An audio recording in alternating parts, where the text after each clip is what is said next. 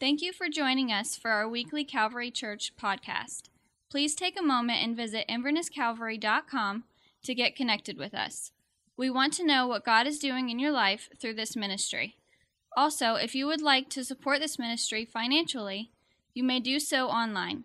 Now prepare your heart for a word that we pray will bless your life. We are continuing this morning in our sermon series, I Can See.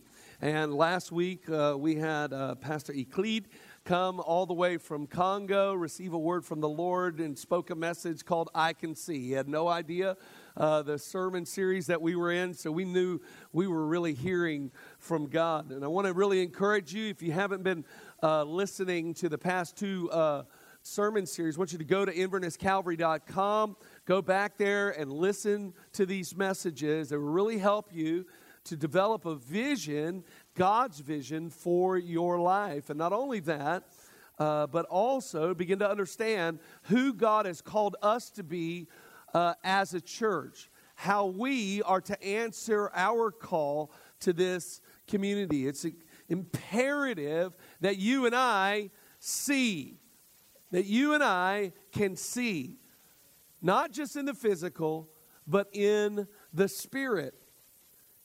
Proverbs chapter 29, verse 18, we've been reading this a lot together, and we wanted to really get it in our spirit. It says this, where there is no revelation, the people cast off restraint, but happy is he who keeps the law. Where there is no unveiling of what God is saying to us, people cast off restraint. That means that they just go wherever they want to go, wherever they feel like they should go or could go. Just because there's an open door or an opportunity doesn't mean that you should go through it.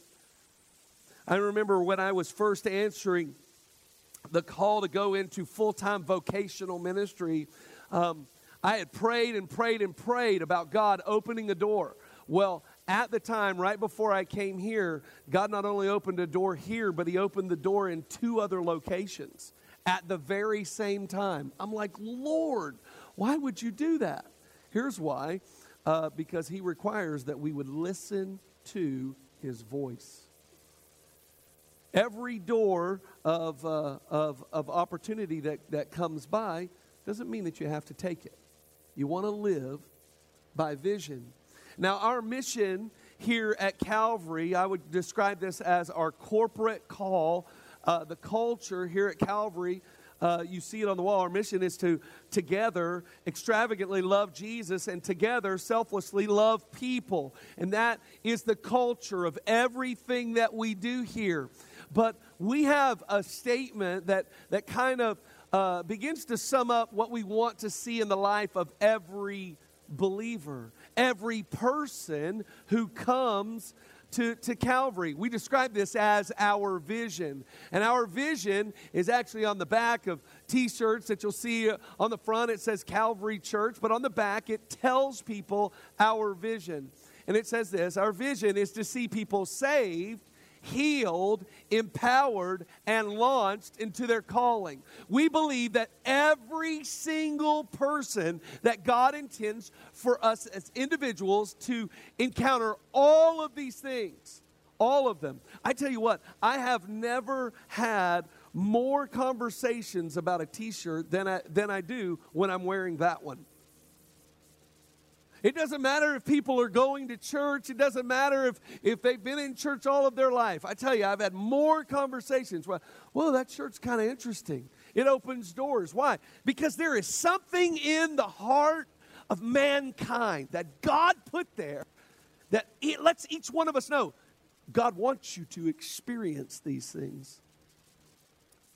It's our vision that every single person would experience all four of these. You say, how can you know for sure that God wants us all to experience these things? Well, it's actually discovered in a passage from Exodus chapter 6.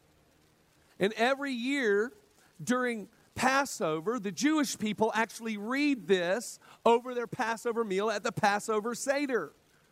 And there are, at that Passover Seder, 4 cups.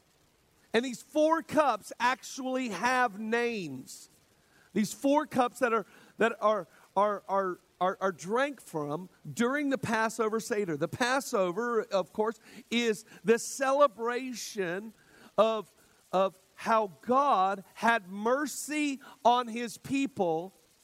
And when the death angel came and swept through Egypt as the final judgment on Egypt, he passed over Egypt.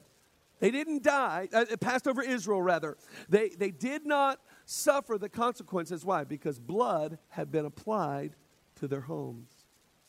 So God passed over them. So they celebrate that. So it was in this salvation moment that this scripture was declared. Exodus chapter 6, verses 6 and 7, it says, "Therefore say to the Israelites, I am the Lord, and I will bring you out from under the yoke of the Egyptians. I will free you from being slaves to them, and I will redeem you with an outstretched arm and with mighty acts of judgments. And I will take you as my own people, and I will be your God." There are actually 4 cups and 4 experiences for the individual to be experienced in Exodus chapter 6. The first cup is called this, and we're going to talk about this today. It's the cup of sanctification. You could, if you're taking notes, you could actually write down salvation. The word sanctification actually means to be set apart. The scripture is, I will bring you out from under the yoke of the Egyptians. These are the actual names of the cups in this Passover Seder. In this salvific moment that Israel experienced many years ago, these cups are derived from that moment. The second is the cup of deliverance. We call that healing. This is, I will free you from being slaves to them. It sounds almost like the same thing that was stated.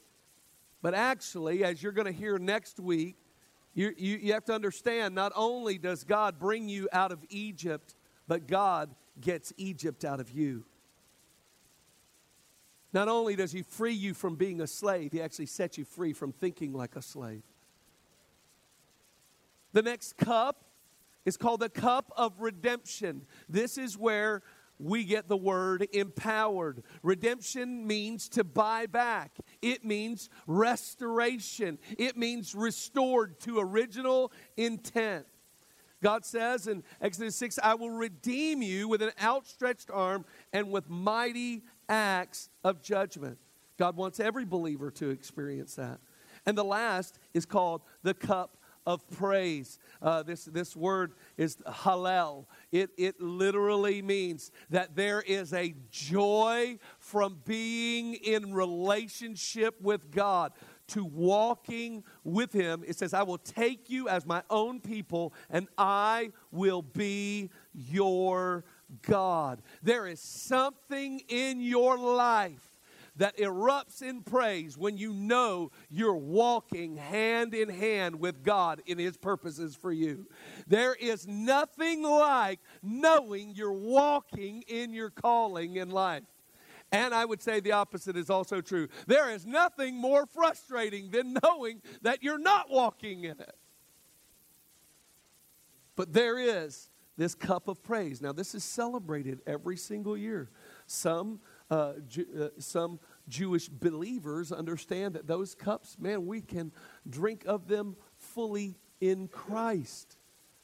But year after year, there are many who don't accept Christ in the Jewish tradition, and they're drinking of these cups, and these cups are types. They're trying to tell them that Christ has actually supplied all of these things, and God wants us to experience them all, and we're going to hear about that over the next few weeks. So today we're going to talk about the cup of sanctification, salvation. I want to ask you this question this morning. Do you remember the moment, the time where you experienced being saved?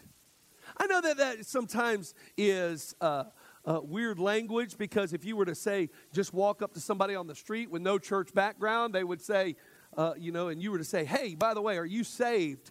They may look at you and go, from what? Somebody trying to get me? Is the NSA listening?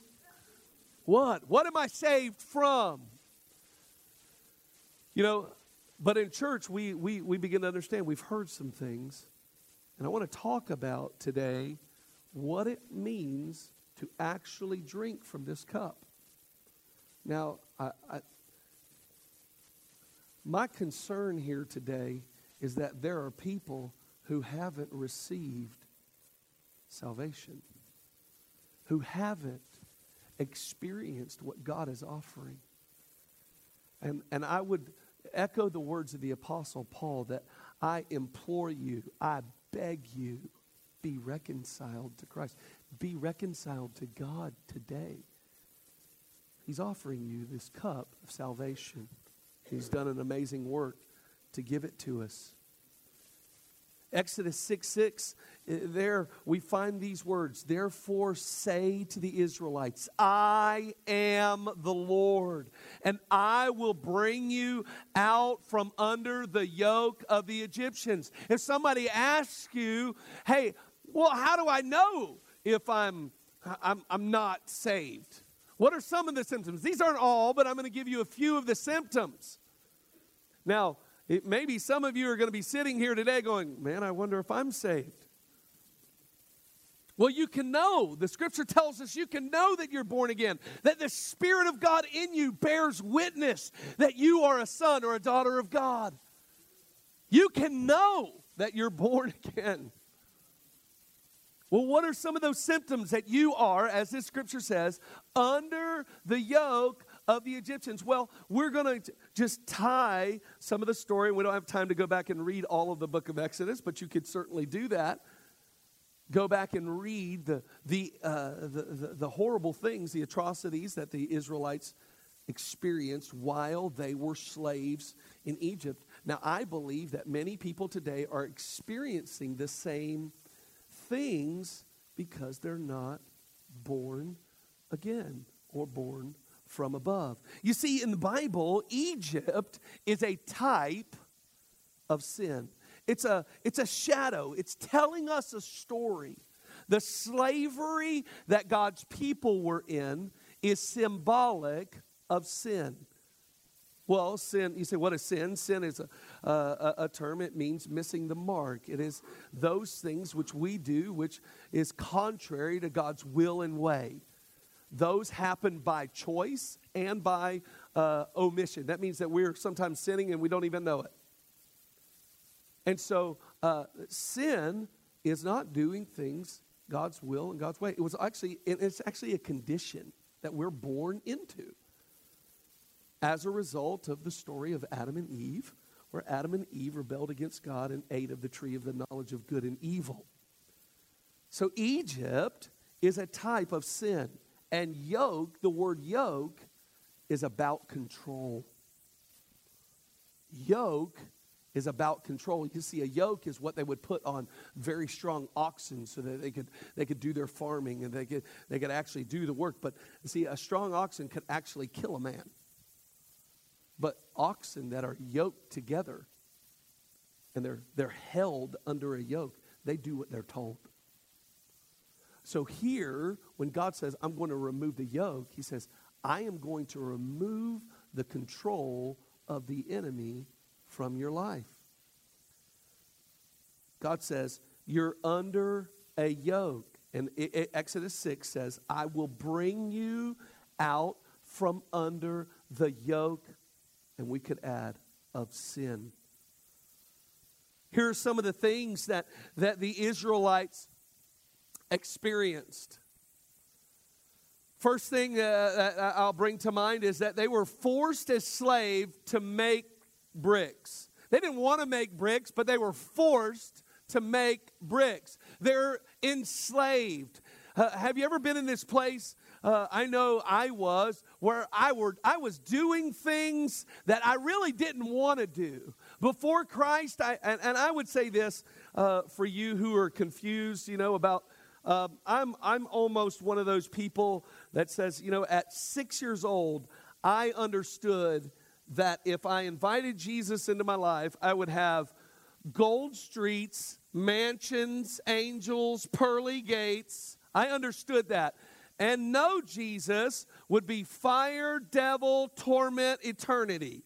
At 6, you can figure that out. I'm like, gold, okay? Jesus, I'm going with you, okay? At 6 years old, I stood in a baptismal tank, although this one is a little different. You sit in. That one, I actually walked into it, and it was so deep, I could barely stand in it.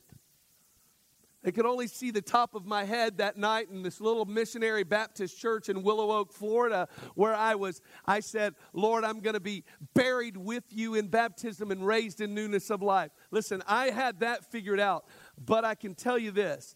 At age 21, everything became new.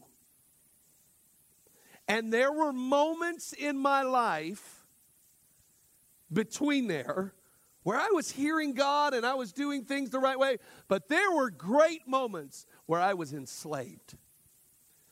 Enslaved. Doing things that I did not want to do. And I want to tell you, that is the definition of just not being saved. John 8:34 and 35 says this, I tell you most solemnly that anyone who chooses a life of sin is trapped in a dead-end life and is, in fact, a slave. A slave is a transient who can't come and go at will. Totally enslaved. Now, the good news is that God sent his son Jesus to break us out of slavery. He sent his son to pay the price for our sins. Why? Because we couldn't. We couldn't help ourselves. Matter of fact, Ephesians says we were dead. Dead in our trespasses and sin. You ever see a dead person help themselves?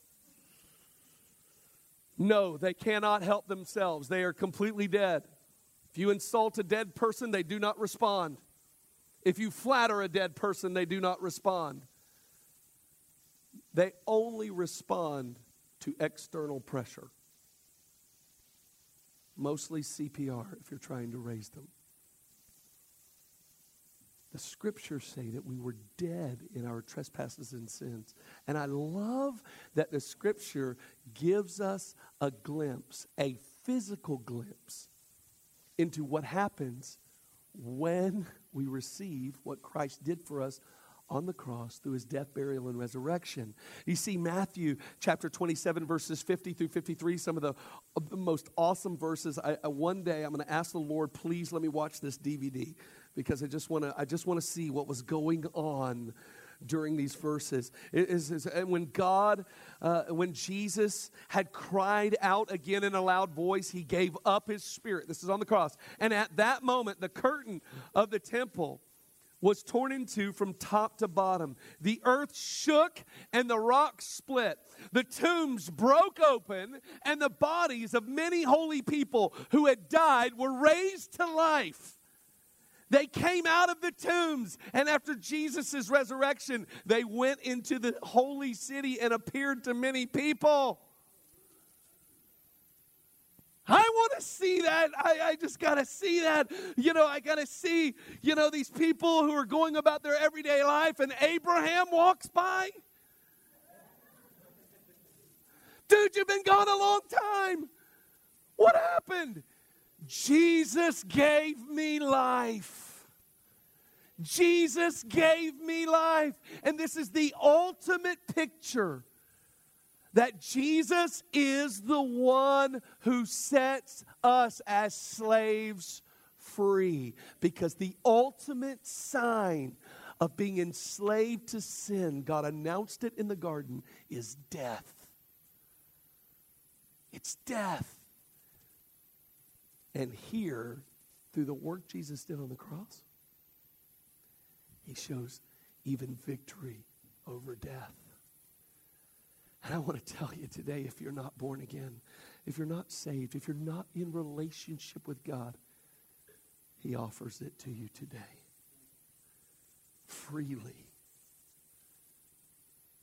Maybe you are like the children of Israel when the Egyptians begin to understand that there was something about the Hebrew babies that were so healthy. They're like, how are these slaves of ours so healthy that if they keep reproducing this way, they're going to take over? So what they did was they came up with a plan is that they would murder all of the children 2 and younger. They would throw them into the river. You know, this is where we find the genesis of Moses' ministry. His mother forms this little boat of sorts, and she lays him in a boat and pushes him out into this river. Moses' name actually means drawn out.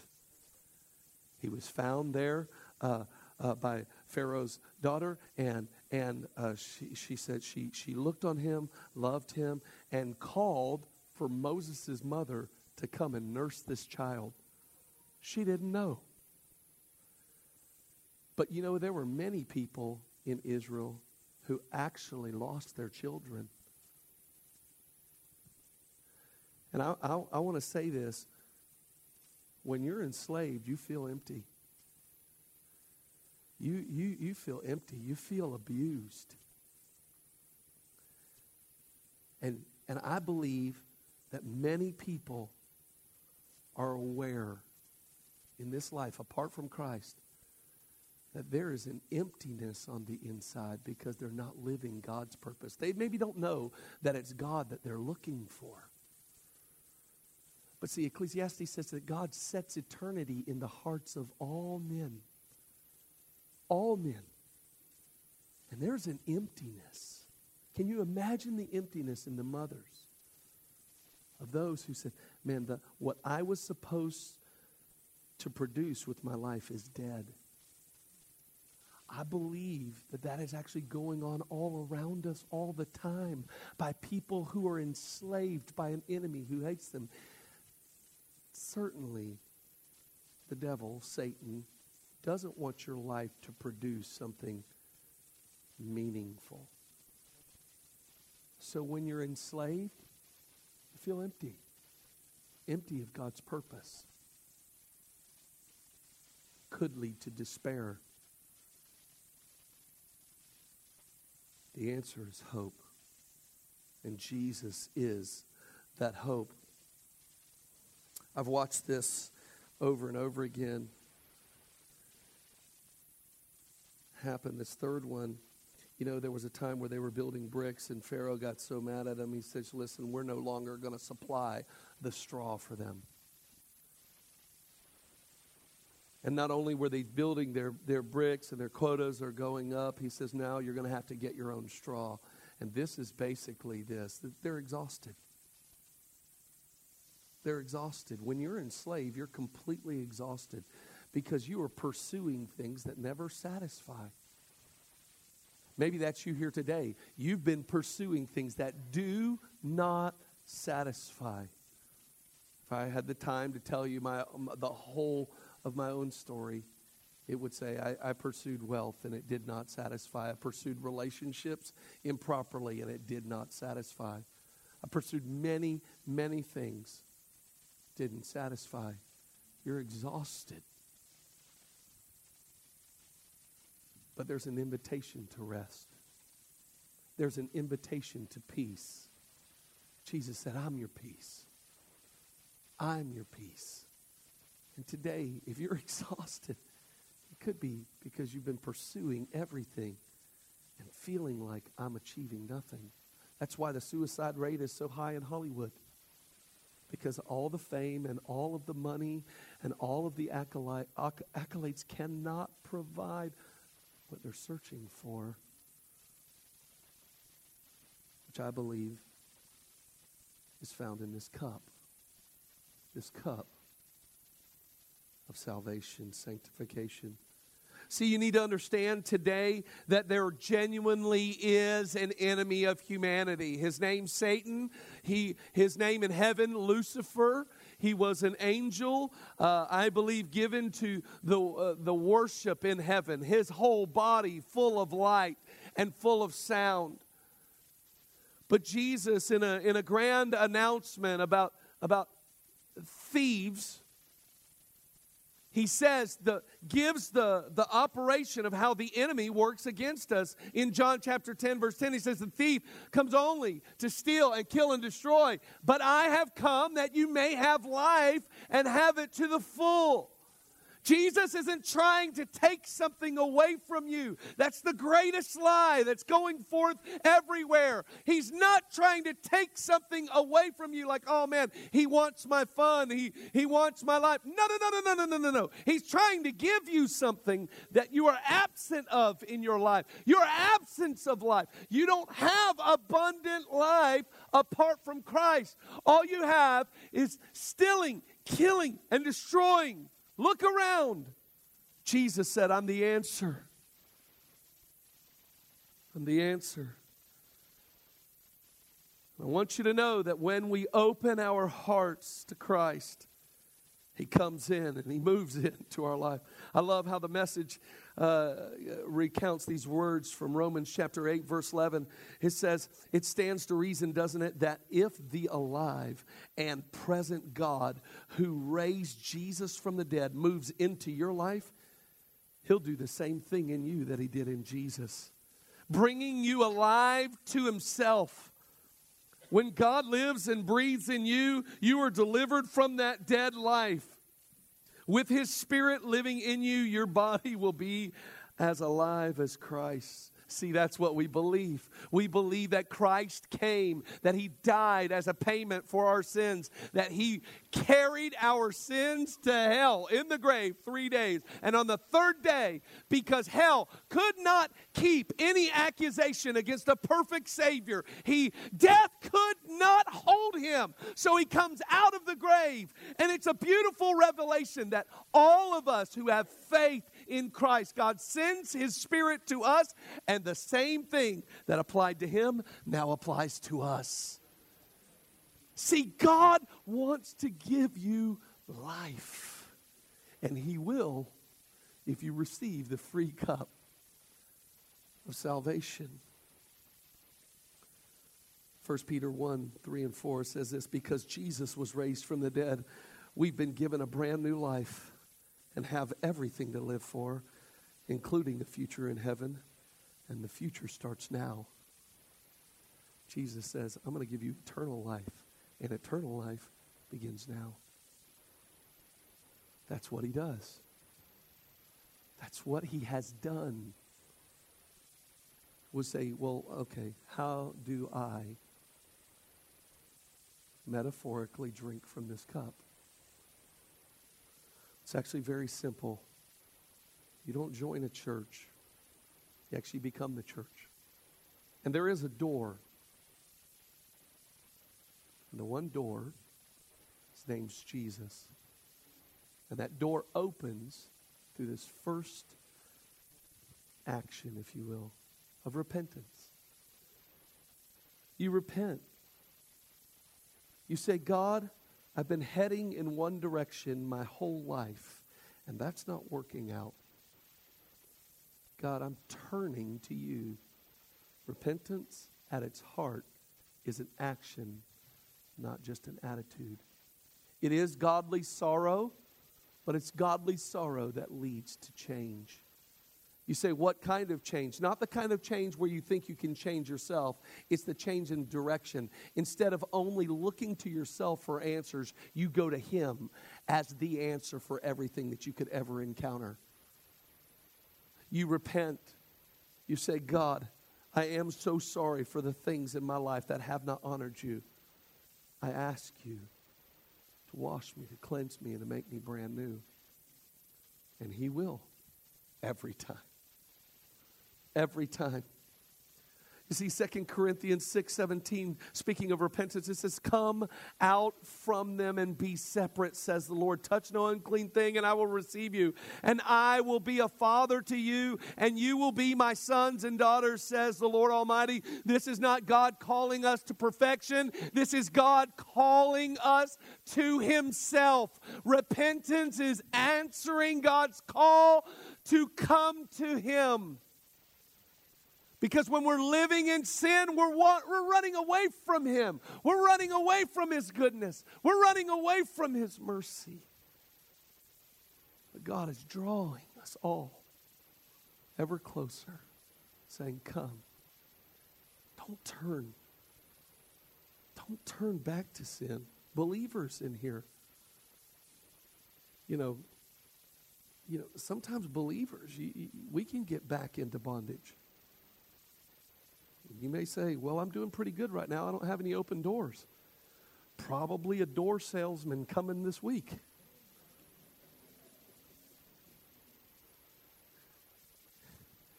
You need to say, God, I'm running to you. I'm not going to take any opportunity that the devil sends my way to live in a way that won't honor you. Repentance. That's the first step. The second is very simple. It's surrender. And oftentimes, this one is probably the hardest one for many because it means relinquishing control. Mark 8:34 and 35 in the Message translation says this, anyone who intends to come with me has to let me lead.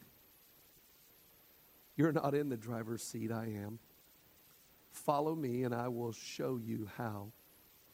Self-help is no help at all. Self-sacrifice is the way, my way of saving yourself. Those are beautiful words. Beautiful words that surrender is actually the way to freedom. It's actually to say, God, you have the reins of my life. The story I've heard about, there was a legion of Roman soldiers, and these Roman soldiers became convinced that, yes, Jesus was the way, and they wanted to go, they wanted to receive all of the good things that God promises through his Son. They want to become followers of Christ. But the story goes that these Roman soldiers drew their swords and held their swords overhead and walked into the river and baptized everything but their fighting arm, so that they could say, well, this part of me is just dedicated to war and to death and doing whatever I see fit in the moment. I think a lot of times, even believers, we'll have a few this morning, we if they try to keep an arm up, we push it down. Nope, you're all the way. But spiritually, what do? We lift up our arms and we just say, okay, God, you can have most of me. But I want to say to those today, maybe you're not born again, God doesn't want most of you. He wants all of you. Some people get offended when you talk about tithing. Tithing is just the Old Testament principle. The New Testament is he wants it all. God, it's all yours. I'm all the way yours. It's surrender. So we repent. We surrender. And then we commit our lives. And I don't want you to think of this as in any other terms than a wedding. This is a relationship. I don't want you to think of it, man, I have some duties to uphold. What I've always found is that the most successful marriages happen because of love. And every need is met when love levels are high.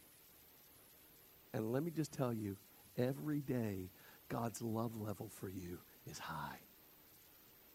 And the covenant he makes with us, he's like, I'm making this covenant with you, and I'm not breaking it. And when you walk in relationship with him, commitment to him is not hard. When you are daily receiving his love. Commit your life to him, though. It is a wedding.